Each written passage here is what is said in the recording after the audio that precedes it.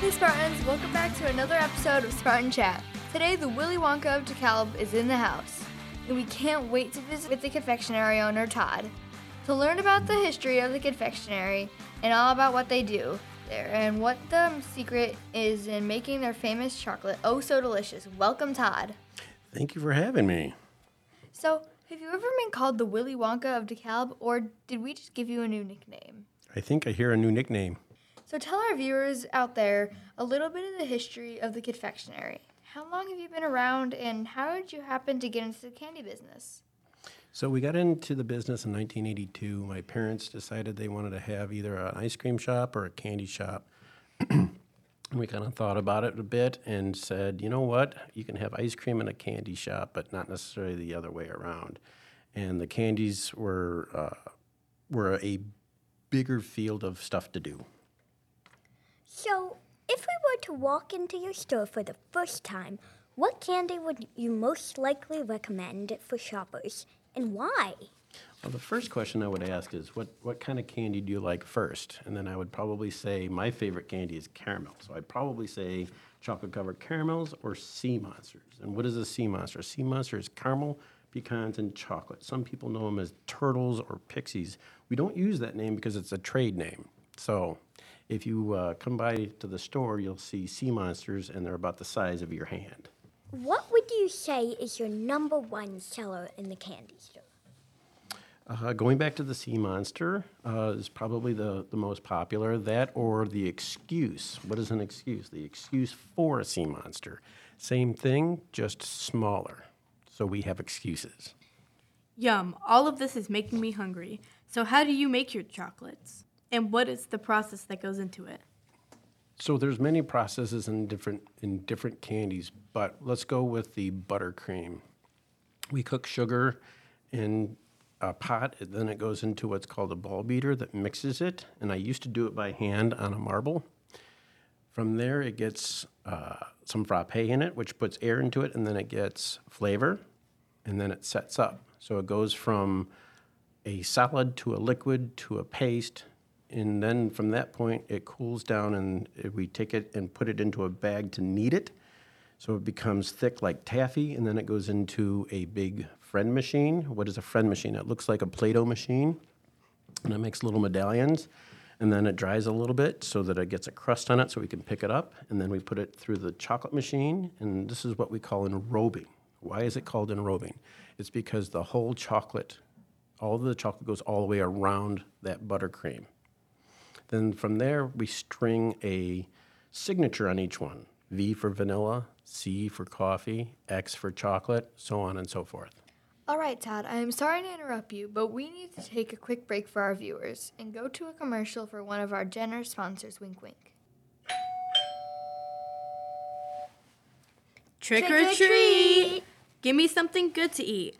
Well, at the DeKalb Confectionary, there are no tricks, just treats. That's right. Come on down and meet the Candyman as he fills your bags with nothing but sweet treats. The DeKalb Confectionary has been a proud staple in DeKalb for more than 41 years. Stop today to visit the Candyman, who mixes everything with love and is sure to make the world taste not good, but great. We are back with Todd from the confectionery. We were just learning a little bit of history of the store and asking you some questions. Todd, I see you brought us some sweets today. Gosh, I love my job. Thank you so much. Can you tell our viewers what we are about to sample? You have milk chocolate pretzels.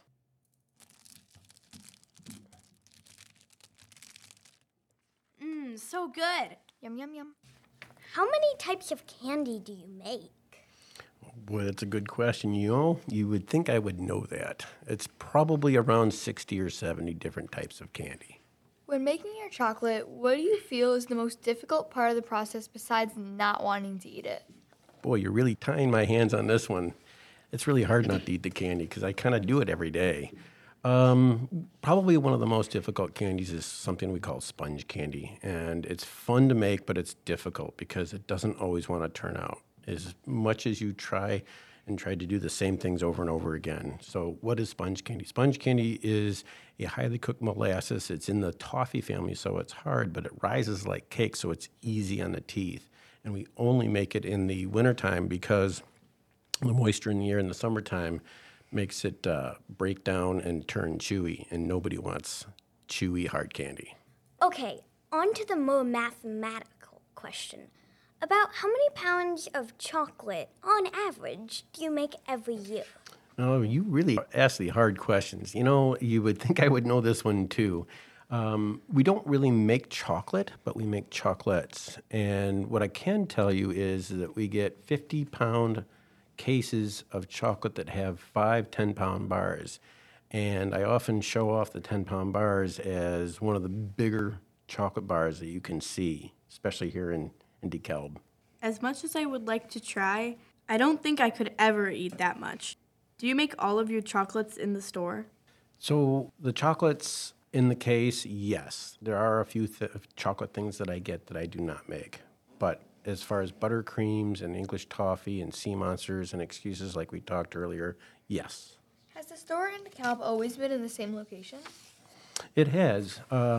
We had a chance to get into that building early on, back in 1982, and just found it was a really good location for us. Why do you think the location is important, and what made you decide on your current location? So in DeKalb, there's a parking lot across the street, and it's always easy to park in that parking lot and or also just off of the main highway in downtown DeKalb. And that was really kind of the biggest determining factor for us, that it had a lot of parking and it was easy to walk to our store. We know that the confectionery used to have a store in Sycamore. I know many of our viewers would be interested in finding out if you think it may eventually reopen, and if so, when. Boy, you really do ask the hard questions. So we were not lucky enough to have enough personnel. We had three ladies who retired going into COVID, and we've not replaced. And part of that is we've been so busy with the DeKalb store and the online, which COVID kind of kicked us in the shins and said, hey, you need to get this going, and it has gone gangbusters for us. Well, thank you, Tom, for taking the time to visit with us and being a part of our episode for Spartan Chat. Also, thank you for your continued support for our community. We wish you only the best for you and your business.